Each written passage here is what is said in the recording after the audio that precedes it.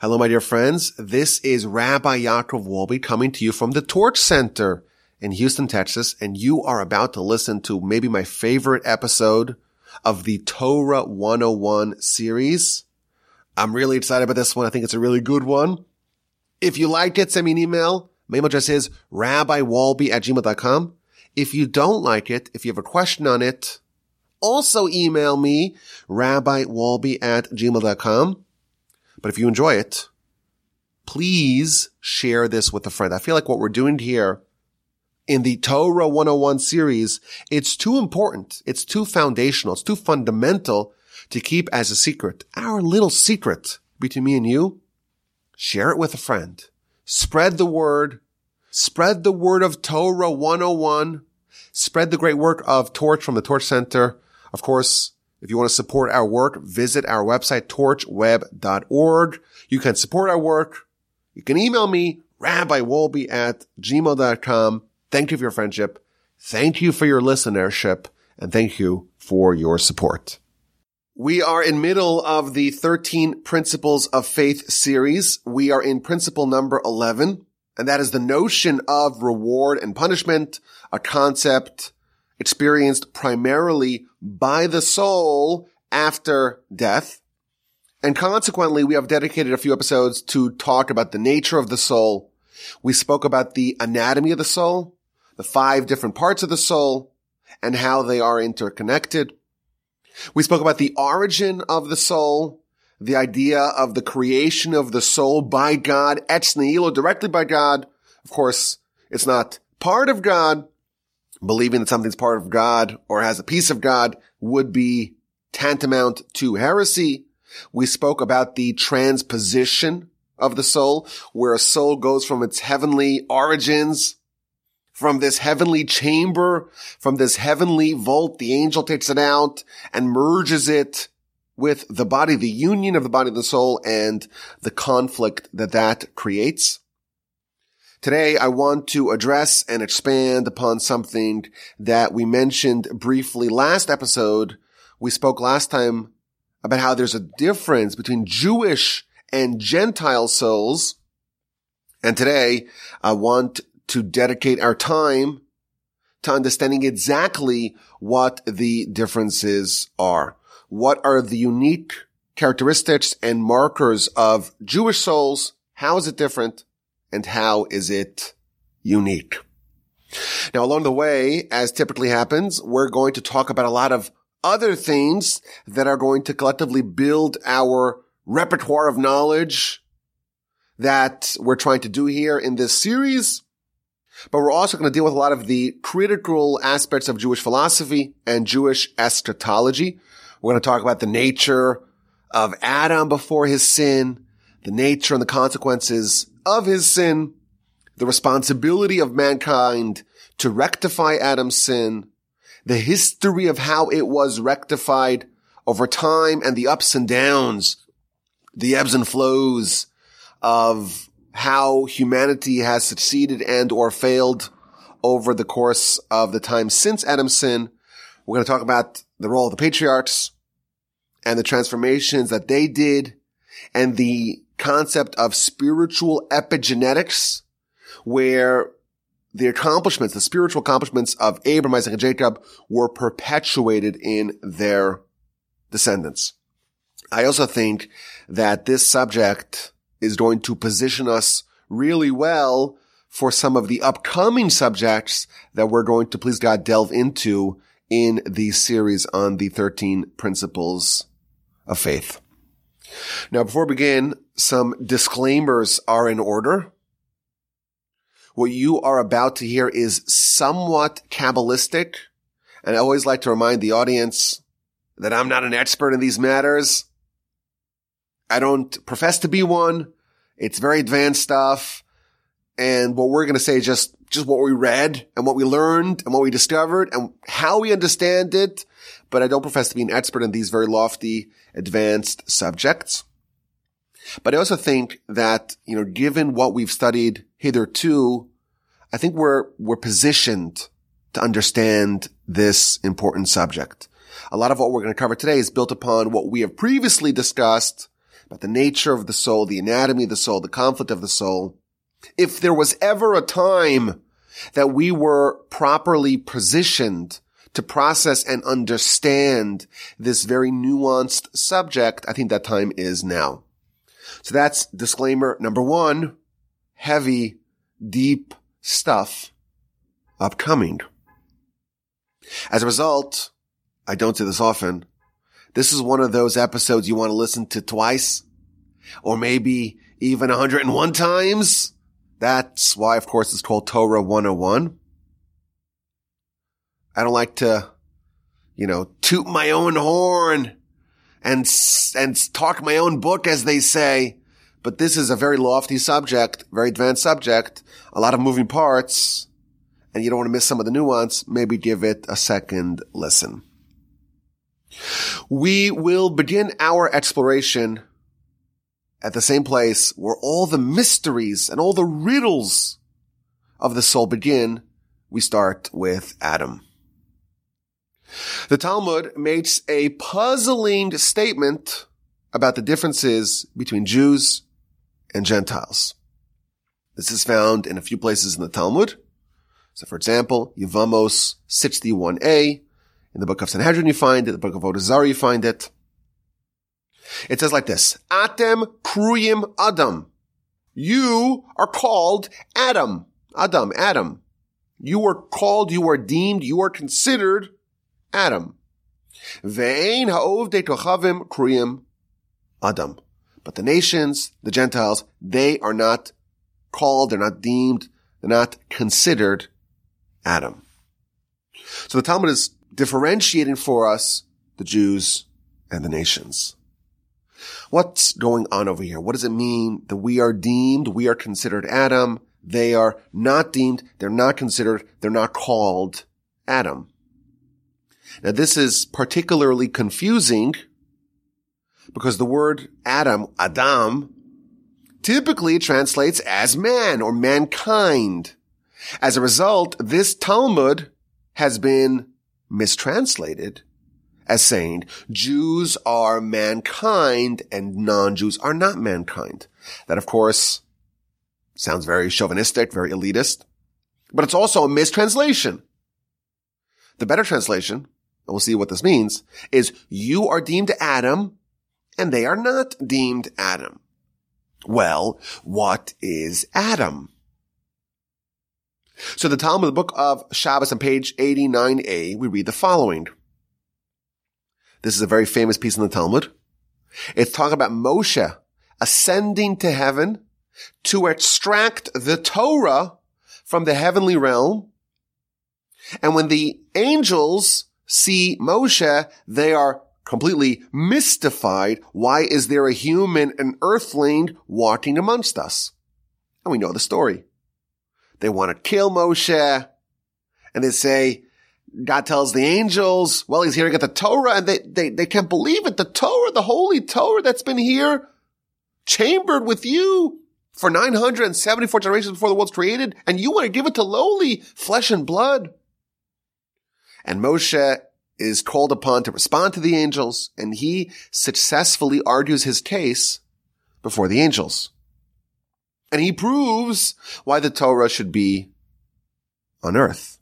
It should be in the hands of humans. That's the Talmud that we're familiar with. The Talmud continues by telling us what happened next.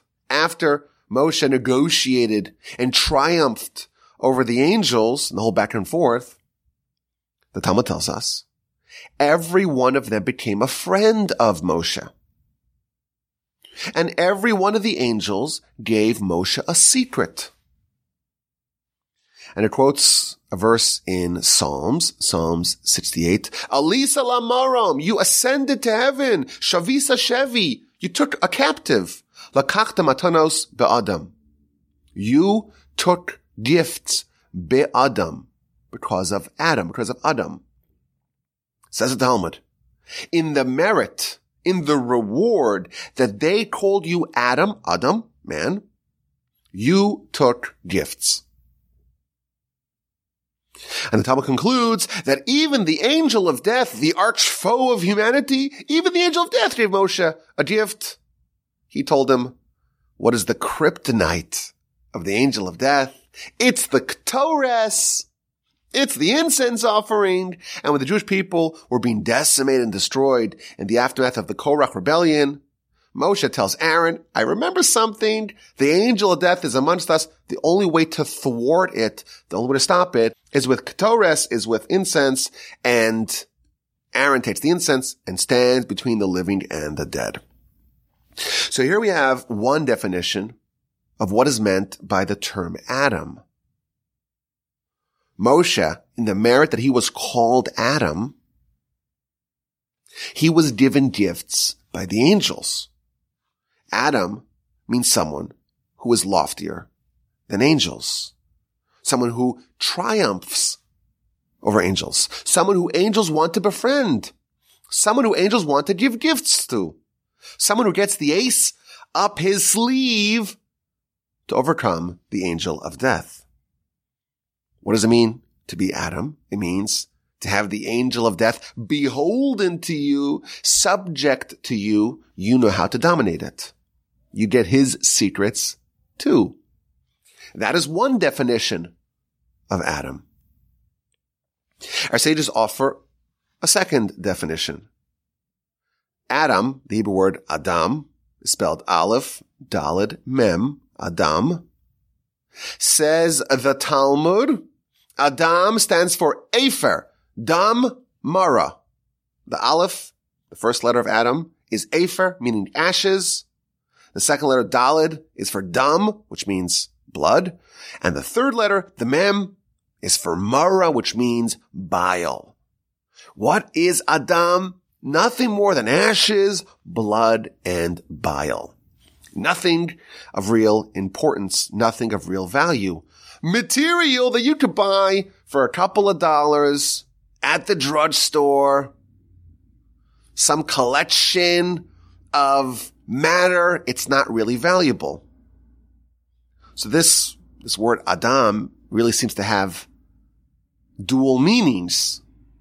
Of course, Adam is also the name of the protagonist, or shall we say villain, of the Genesis story, Adam and Eve. And we know what happened there. The word Adam also means a person, a generic person, man, humanity, mankind.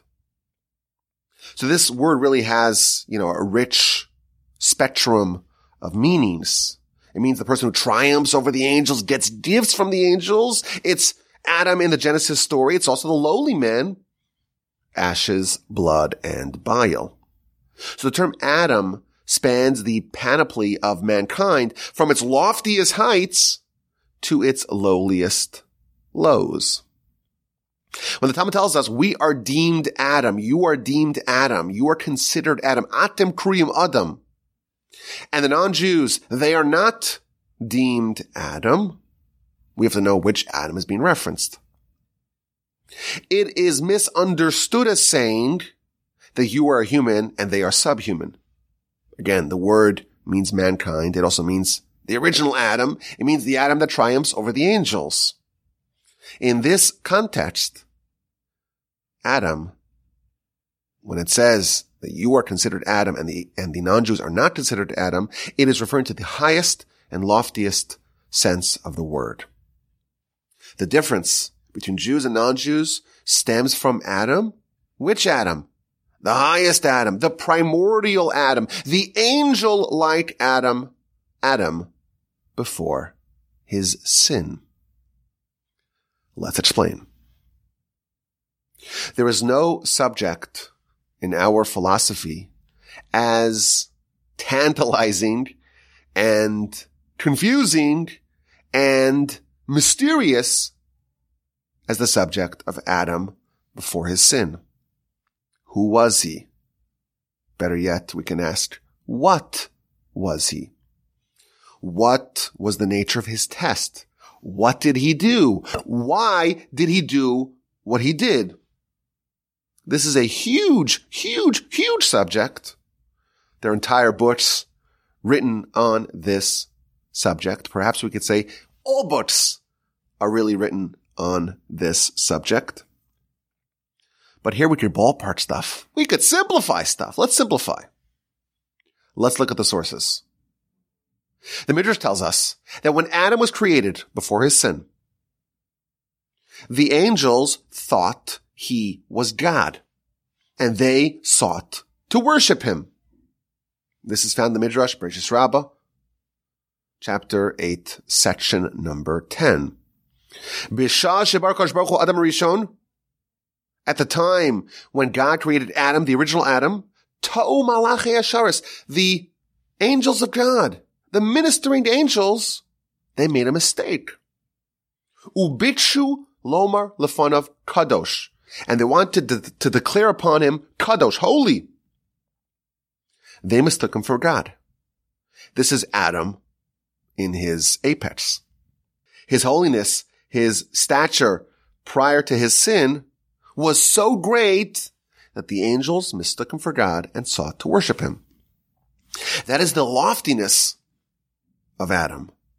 Supernal holiness that confused the angels. It's not easy to confuse angels. The angels subjected themselves to Adam. This is similar to Moshe. Moshe also had the angels subjected to him, and they gave him gifts. That's Adam before his sin. And then he sinned. And the Talmud tells us in the book of Sanhedrin, page 38b, prior to his sin, Adam was misov ha'olam v'ad sofo. He was from one end of the world to the other end of the world. What that means, I don't know. But he was this expansive entity that dominated the entire world. Once he sinned, the Almighty placed his hand upon Adam, whatever that means, umiato, and diminished him. So Adam was Adam before his sin, was Adam after his sin, but it's a very different Adam. One Adam is something so holy that it just encompasses everything. It's one notch lower than God. The angels made a mistake. And then afterwards, he was diminished. He was reduced. Our sages tell us that prior to his sin, Adam had no Yetzer Hara. The evil was all external, embodied, of course, by the serpent. With the sin, evil became mixed with good. Good and bad were now operating within him. The Talmud tells us Adam was created circumcised, and with his sin, he reversed his circumcision. Again, the idea of good and bad operating within a person, within Adam, in an admixture. And of course, as a result of his sin, he was booted from the garden. And there are two cherubs placed on the garden's gate. And there's the flaming, swirling swords guarding the entrance, so Adam cannot get to the tree of life.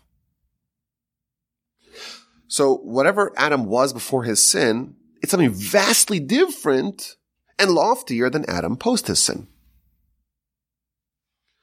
Now, the Kabbalists, they give us some Kabbalistic framing for what happened to Adam. I think this is something, thanks to our journey thus far, this is something that we can at least vaguely appreciate. The human soul, we've been told many times, is composed of 5 parts. Adam had a grand, collective, expansive, lofty soul, but Adam's soul was also comprised of 5 parts. And of course, we went through this before. In ascending order, there's the nefesh, lowest one, then the ruach, then the neshama, then the chaya, and then the yechida. This is found not just in the Kabbalistic literature, it's found in the Midrash, it's found in many places. Now, Kabbalistically, these 5 components of the soul are situated, are centralized in 5 different parts of a person. The nefesh, the lowest part, is found in the liver, and that corresponds to desires. And then the ruach is found in the heart, and the neshama is in the brain. And then the chaya and the yechida, the two highest parts of the soul, they're really above a person's head. They're not within the person's body, but they're kind of associated with the person, but they're elevated above the person. When Adam was created, he was perfect. All 5 parts of the soul were perfect. And then he sinned, and all 5 parts of his soul were damaged. And the Kabbalists elaborate. Adam's sin, whatever it was, contained elements of the 3 cardinal sins: idolatry, adultery, and murder. And that damaged the 3 parts of his soul that are within him: the nefesh, the ruach, and the neshama. And the 2 parts that are higher, the chaya and the yechida, were lost entirely. So previously, Adam had 5 parts of the soul, everything pristine. Afterwards, the 3 parts that are within a person, he still had them, nefesh, ruach, neshama, but they're damaged. They have been destroyed to a certain extent. And the 2 higher parts are gone. And again, he was Adam. He remained Adam. He retained that name.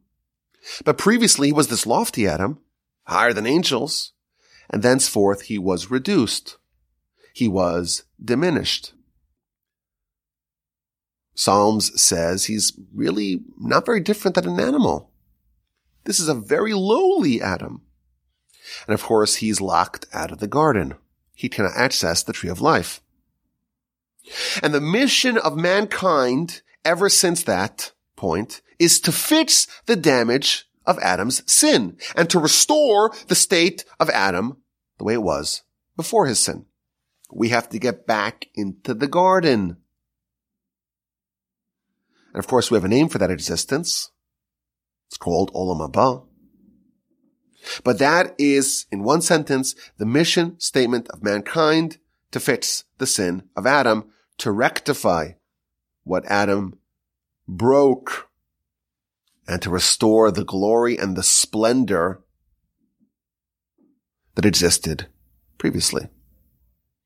To restore the resplendent Adam back to the way it was prior. And for a long time, there was no headway in this mission.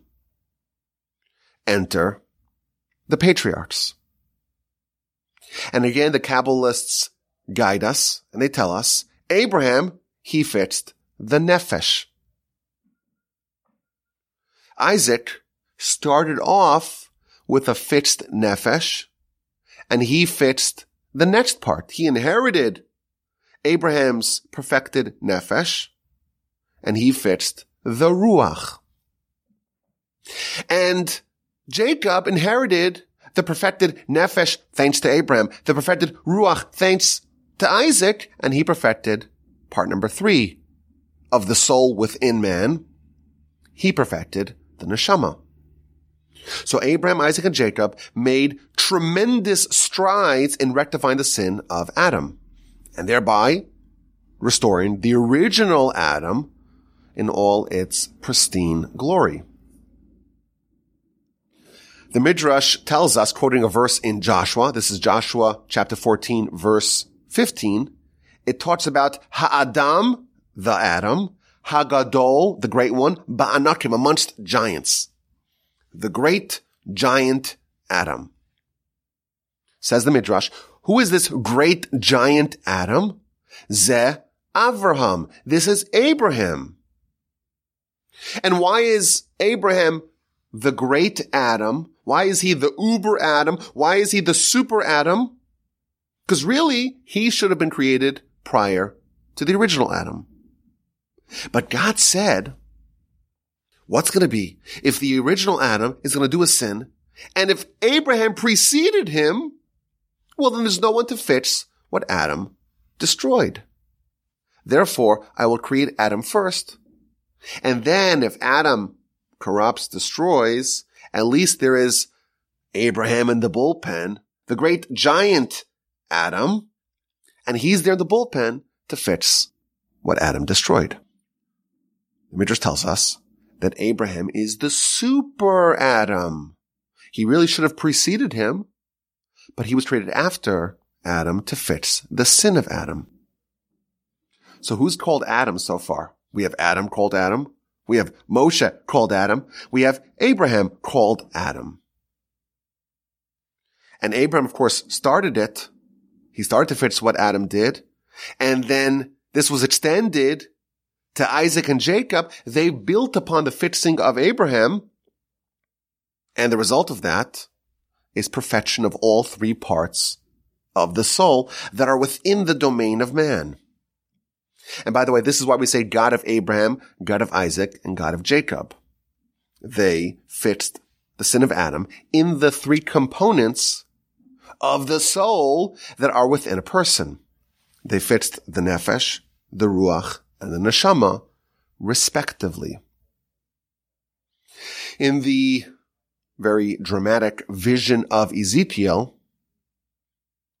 Ezekiel saw the image of Adam. This is Ezekiel chapter 1, verse 5.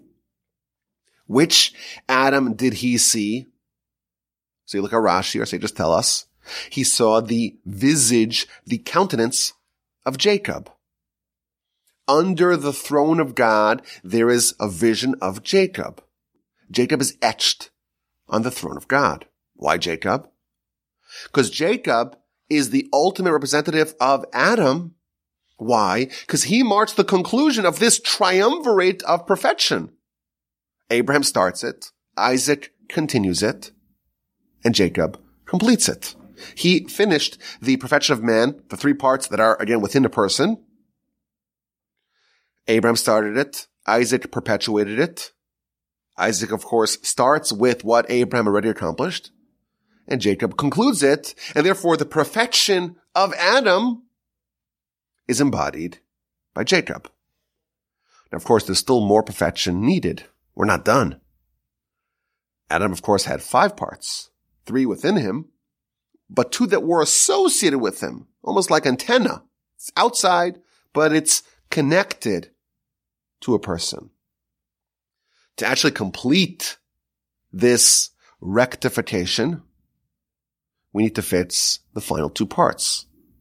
We still need to perfect, really to recover, the 2 other parts of the soul, the Chaya and the Yechida, that flew away. Well, when did that happen? At Sinai, our sages tell us, the nation got a small taste of what the ultimate perfection looks like. The Talmud tells us, again, a very famous Talmud we've discussed in the past, when the Jewish people said, Na'aseh v'nishma, we will do and we will listen, angels came bearing crowns. And every one of the 600,000 Jewish souls received 2 crowns atop their head. What are those 2 crowns? Those are the 2 parts of the soul that have flown away. Again, they're not part of who a person actually is, not within a person, but it is associated with a person. Those 2 parts of the soul that, thanks to the sin of Adam, owing to the sin of Adam, they had disappeared. Now they were restored. Those 2 crowns, they're the 2 final components of the soul. At Sinai, at the revelation, the nation became a replica of Adam pre-sin. Thanks to Abraham, Isaac, and Jacob, they had perfected the nefesh, the ruach, and the neshama. And thanks to declaring, Na'aseh v'nishma, we will do and we will listen, they got the 2 crowns back, they got the Chaya and the Yechida back, and now the path to once again entering the garden and getting the tree of life, the path to Torah, is now open before them. The only way to get the tree of life, the only way to get the Torah, is if you have rectified what Adam has wrought, and you can get back into the garden. At that moment, Jewish people say, Na'aseh v'nishma, we will do and we will listen. They get those 2 crowns, and now they have a replica of Adam, the way it was before the destruction. they could get in. They could get the Torah, which of course is called the tree of life. Now with the sin of the golden calf, what happened? We have a redux of the sin of Adam. Those crowns are taken away. Only Moshe retains his Adam pre-sin state. Only Moshe retains those crowns. Now, our sages tell us that every Shabbos, we get them back temporarily. That's the extra soul that we get on Shabbos. But in Olam Haba, we get them back permanently. Now, another after effect of this sin is the tabernacle. Had the nation not sinned with the sin of the golden calf, we would not have a tabernacle. Why? Because a tabernacle is a specific point in the world where the close connection to God reigns. Had the Jewish people not sinned, had they maintained their crowns, whenever someone would invoke the name of God, they would have the ability to have a direct relationship with him. It says as much so in the aftermath of the revelation at Sinai, chapter 20 of Exodus. With the sin, that close Sinaitic connection is limited to one point in the world. It's found in the tabernacle, it's found in the temple, but it's not found elsewhere. Again, those tablets, the tree of life, are once again locked behind cherubs. Of course, in Olam Haba, when Adam's sin is fixed for good, the world will be filled with knowledge of God like water fills the seabeds. So let's see where we are. Let's get a little station ID, as they say.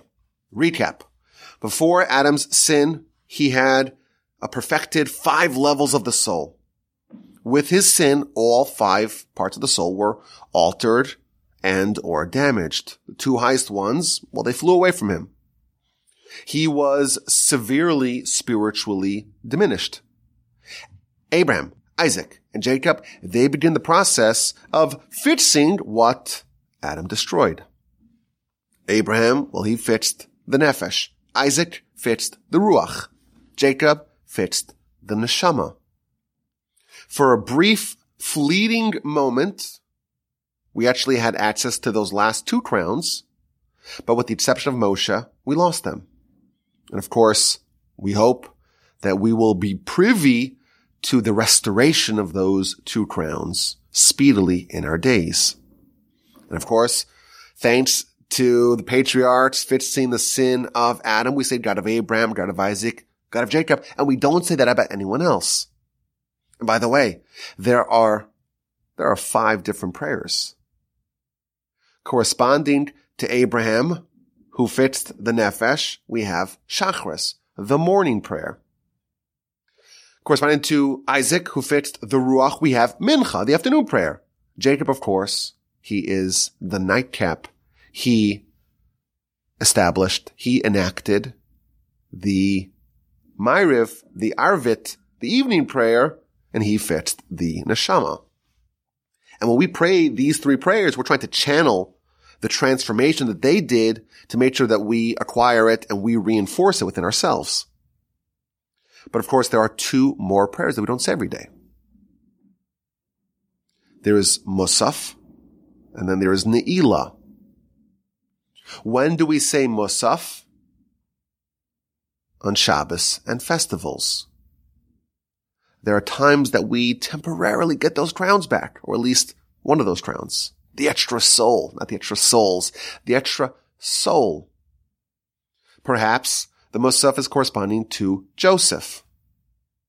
And then once a year, on Yom Kippur, at the very conclusion of Yom Kippur, we say Ne'ilah.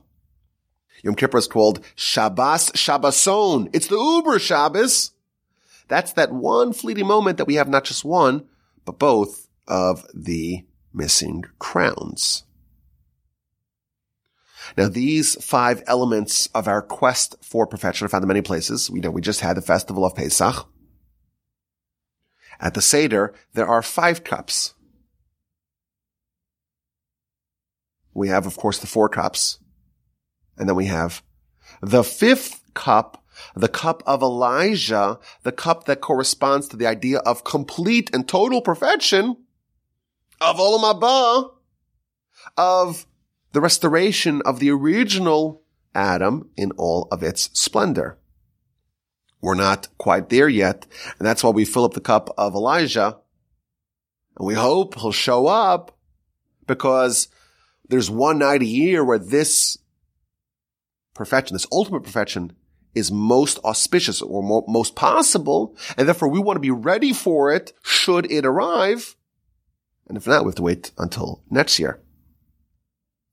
So let's get back to our original question.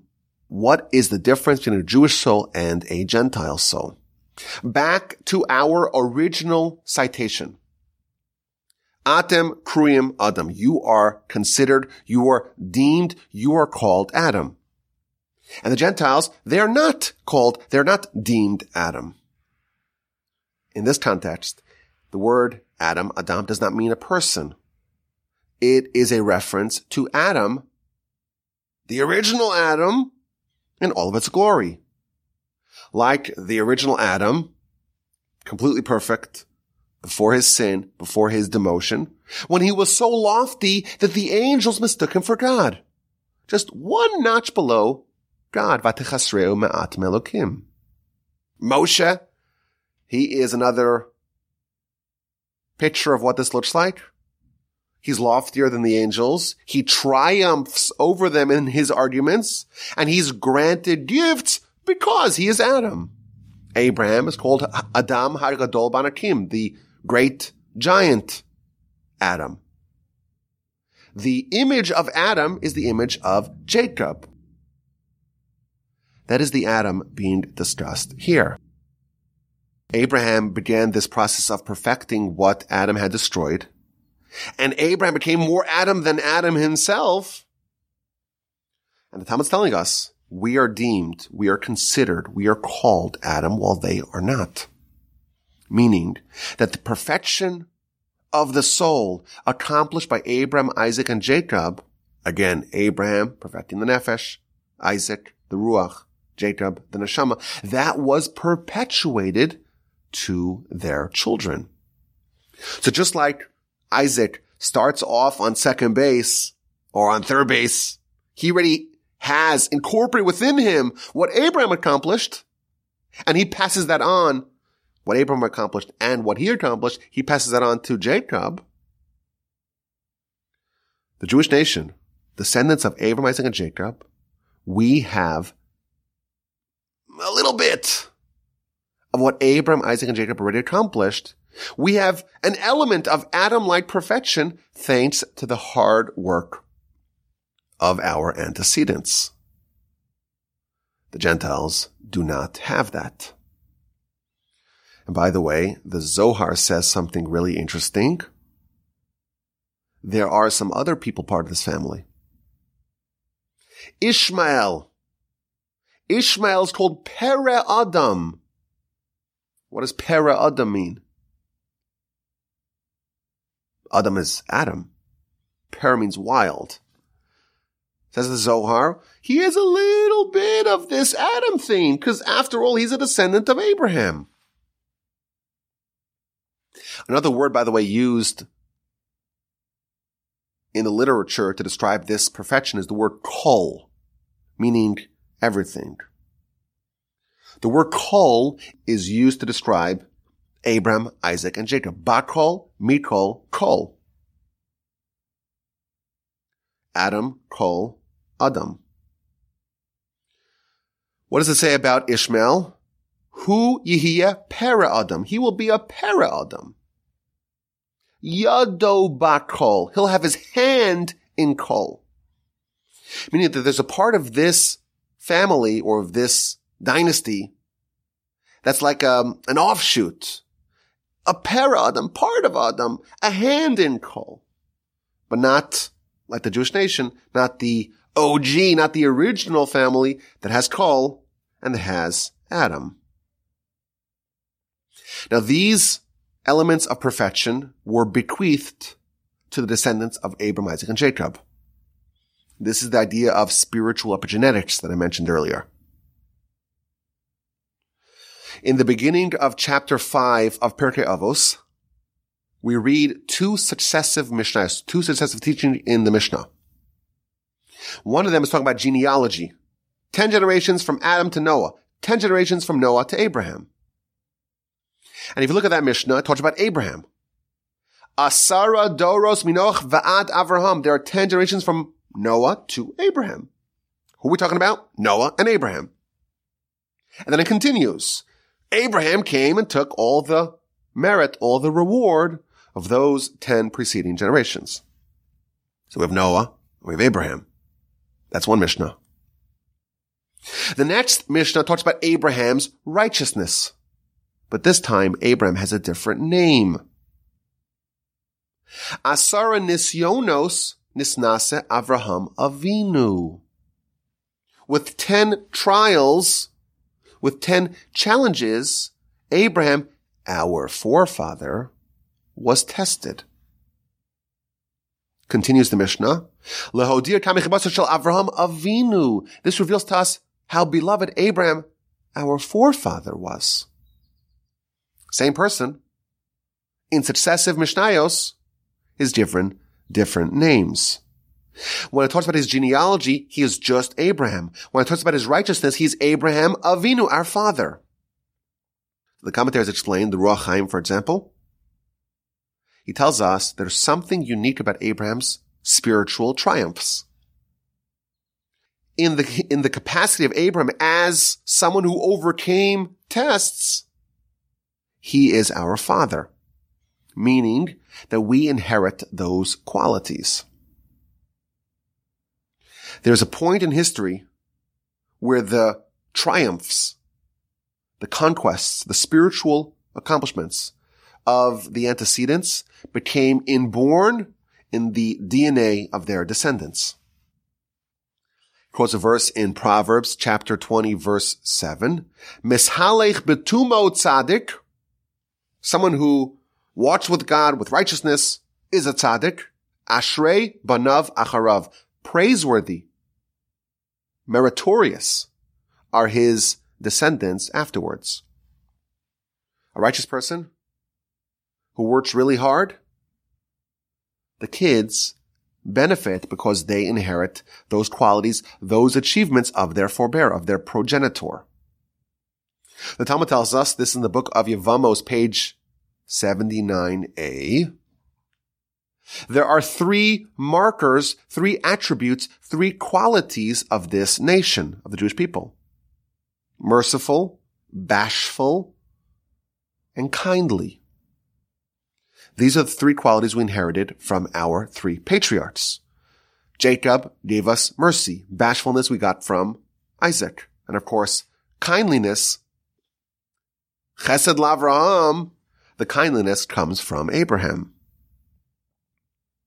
Along these lines, our nation, we are deemed Adam. We are like Adam. We have a perfected soul. Our soul is materially different thanks to the soul that we inherited from our antecedents, thanks to the perfection that Abram, Isaac, and Jacob did to their soul, and that soul, or that perfection of soul, was given to their descendants. The Ramchal has a very nice framework of this idea. This is found in The Way of God, section number 2, chapter number 4. He likens Abraham to a tree. Abraham's like the tree trunk, the roots of the tree, and the Jewish people are like the branches, are like the fruits, are like the leaves on that tree. So if you have a seed of a tree, it's an apple tree. It's going to have apple trunk qualities and apple branches and apple fruits. That's the way it works. Why should the fruits be apples just because the seed was an apple, just because of the trunk? That's the way trees work. the nations of the world are distributed like trees. And the branches of Abraham's tree are like Adam before his sin. That's the nature of that tree.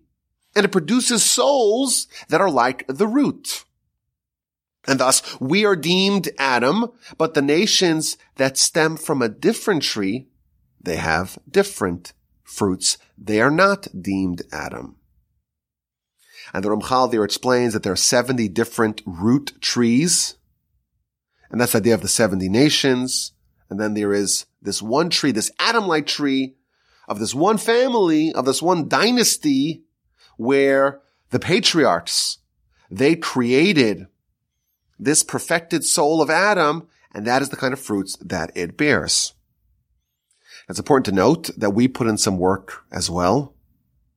The notion of the Egyptian exile, it is likened to an iron crucible in our scripture. And that's the idea of our nation perfecting and cementing the perfected soul that we received from our antecedents. The hundreds of years of servitude in Egypt and the subsequent exodus, that cemented the soul that our nation has, the fruits of our nation's tree, into an upgraded Adam-like one.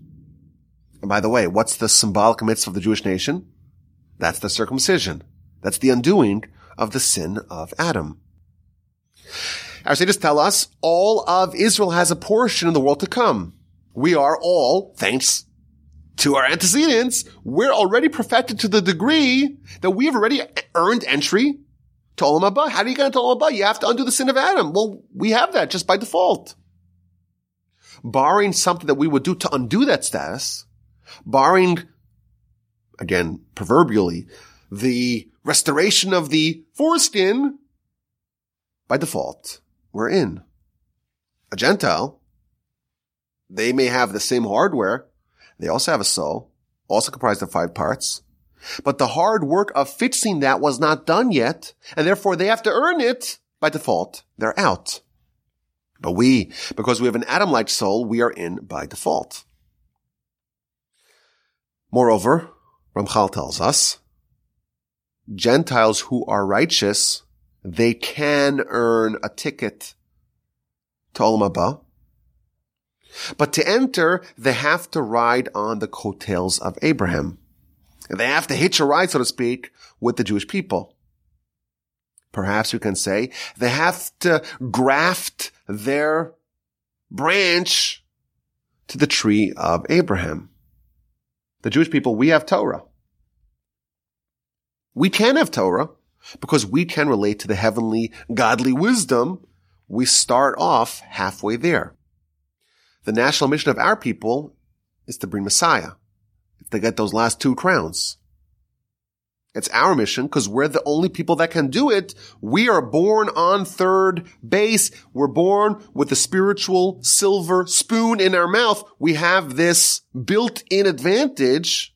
Of course, not thanks to our own doing. We're part of this tree. We're lucky. We're fortunate. We have the 3 inherent parts of our soul. They are already Adam-like.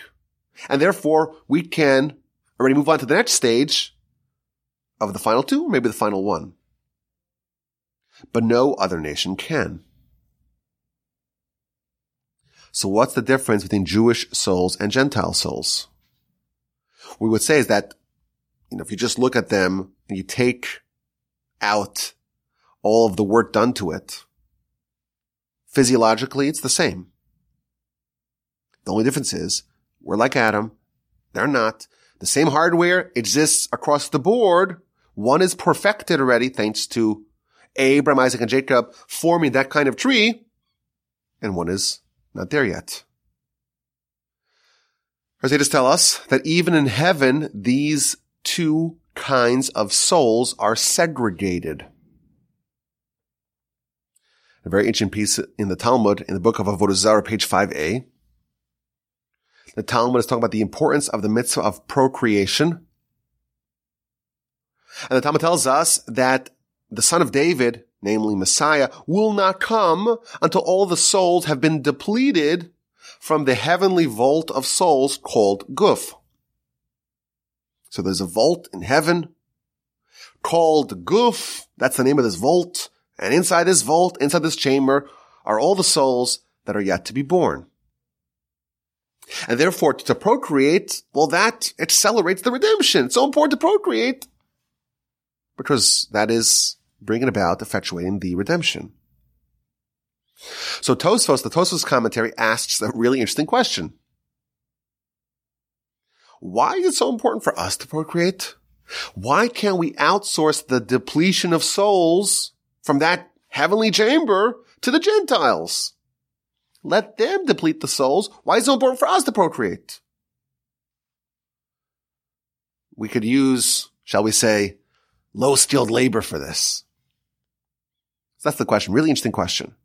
If it's so important, such an imperative to deplete those souls from heaven, why do we need to do it?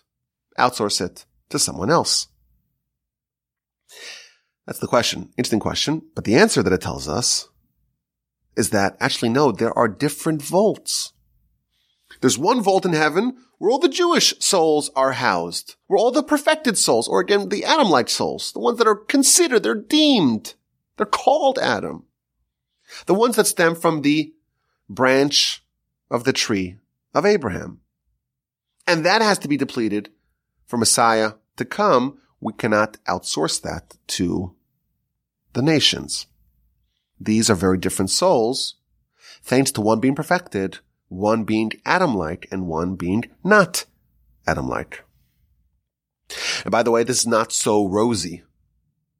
The Talmud tells us that the more perfected a person is, the bigger the target on their back is. The Yetzer Hara, the Satan, attacks strength, not weakness, holiness, not lack of holiness. And therefore the Jewish people are they are going to suffer more concerted attacks by the Satan, by the Yetzer Hara. Only Adam could have been targeted by the serpent. He was so holy, and therefore, to balance things out, the attack is that much greater. At the moment when God is handing over the tablets, this apex of connection between human and God, only then could the angel attack us with a sin like the golden calf. The Jewish people, owing to their elevated Adam-like state, they have a much stronger opposition. Now, relevant to this question is, what now? So we mentioned earlier briefly, Ishmael is kind of like a halfway home there. He's half an Adam, half a Kol.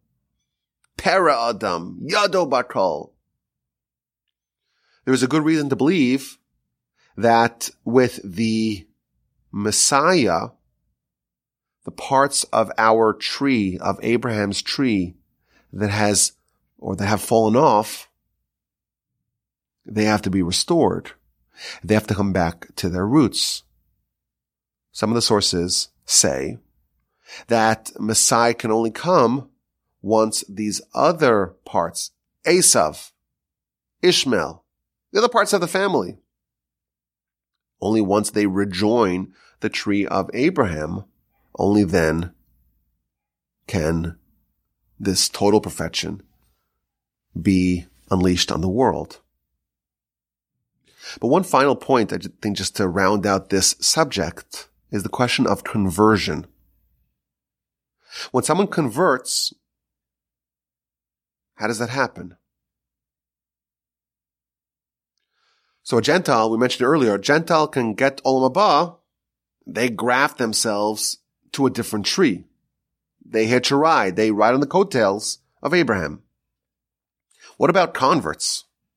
How can someone who is not part of the biological family of Abraham, how can they join the fold? Now, the subject of conversion in Jewish philosophy is a very big, interesting, fascinating subject. But here's briefly how that happens.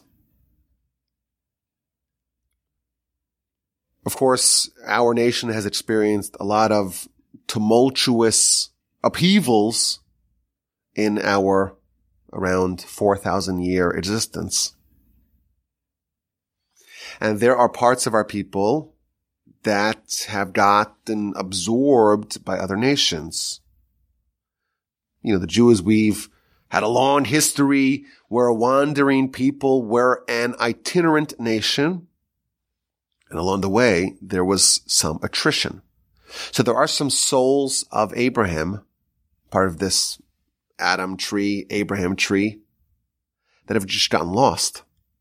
They are original souls of Abraham. They just don't know it.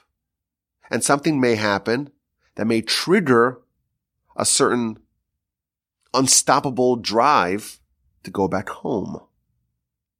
Some of the converts are actually Jews that no one knows. There's no way to know that. There's no way for us to inspect the DNA. We can't do a genome sequence. We can't do a swab and 23andMe to find out the origin of the soul. And therefore, there are some converts who are part of the family of Abraham. They just don't know it. And they're just coming home. There are other converts that are part of the family of Abraham through a circuitous fashion.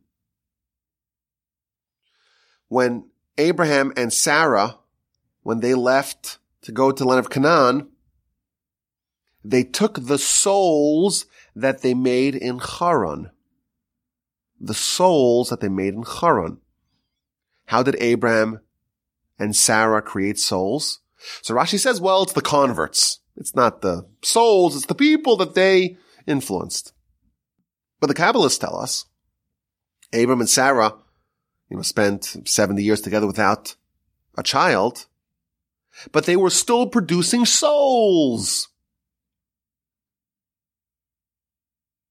Meaning that they procreated in this other fashion and it created souls, but it didn't create a body with a soul until Isaac came around. And therefore, there are lots of souls. We don't know how many. Of course, it's a very advanced subject to even think about. But there are souls floating around that are actually descendants, literal descendants of Abraham and Sarah. And they're just, again, coming home. They're part of this tree. They just don't know it. And by the way, that's why a convert is called Ben Avraham and Bat Sarah. They are literally the souls born to Abraham and Sarah. And finally, this is maybe the most difficult idea to wrap our heads around. There is another form of procreation. There is procreation via bearing a child. And then there's procreation via creating worlds of Torah. And the Kabbalists tell us that Ben Azai, for example, and Rabbi Akiva, the great giants of the Mishnaic era, they created souls of converts with their Torah. What this means, I don't know, but the Talmud does tell us, if you teach Torah to someone else, it's as if you've given birth to them. Torah is the upgrading of souls. And when you upgrade a new soul, it's like there's a brand new soul there. And therefore, if you teach Torah to someone else, Torah is creating new souls. What that means, again, I don't know. Reference my disclaimer earlier. I don't know what this means. But I do know that it is sourced in the most reputable sources that we have, that it's possible for someone via Torah study to actually spawn new souls. How that works, I don't know. But the point is that there is a mechanism, there is a system through which new souls can be added to this category of souls that are, again, distinct from the non-Jewish souls. You are deemed Adam, and the nations are not. Now, do you see why I said you have to listen to this one twice, or maybe 101 times?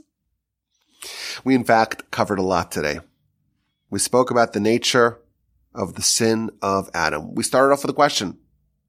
what are the unique attributes? What are the unique markers of a Jewish soul? Souls, are they just, fungible, interchangeable entities? Commodities? Every soul's different, we've been told. What is the nature of a Jewish soul versus a non-Jewish soul? So the Talmud tells us, you are called Adam. You are considered Adam. You are deemed Adam. Atem kruyim Adam. What does that mean? What does Adam mean? There's lots of different things that can mean Adam. Adam on its lowest levels, Afer, Dam, Mara, ashes, blood, and bile. Just some minerals and elements that are not very expensive, not very valuable. Adam can also mean the state of man when they're etched in the throne of God. In Ezekiel's vision. Adam can also mean someone who's there to fix the sin of Adam. Adam can also mean someone who triumphs over angels to the degree that they want to give him gifts. You are called Adam, meaning your nation comes from this tree, comes from this nation, from this people, the descendants of Abraham, Isaac, and Jacob, who created or who worked harder than anyone else to rectify the sin of Adam. Adam's sin was fixed gradually in a staggered fashion. Abraham, Isaac, Jacob, and we still have some ways to go. But the accomplishments of Abraham, Isaac, and Jacob was perpetuated to their descendants. So what are the differences between Jewish and non-Jewish souls? It all goes back to the patriarchs. We come from Abraham, Isaac, and Jacob, and therefore we are deemed Adam. I thank you for listening. As always, my email address is rabbiwolbe@gmail.com.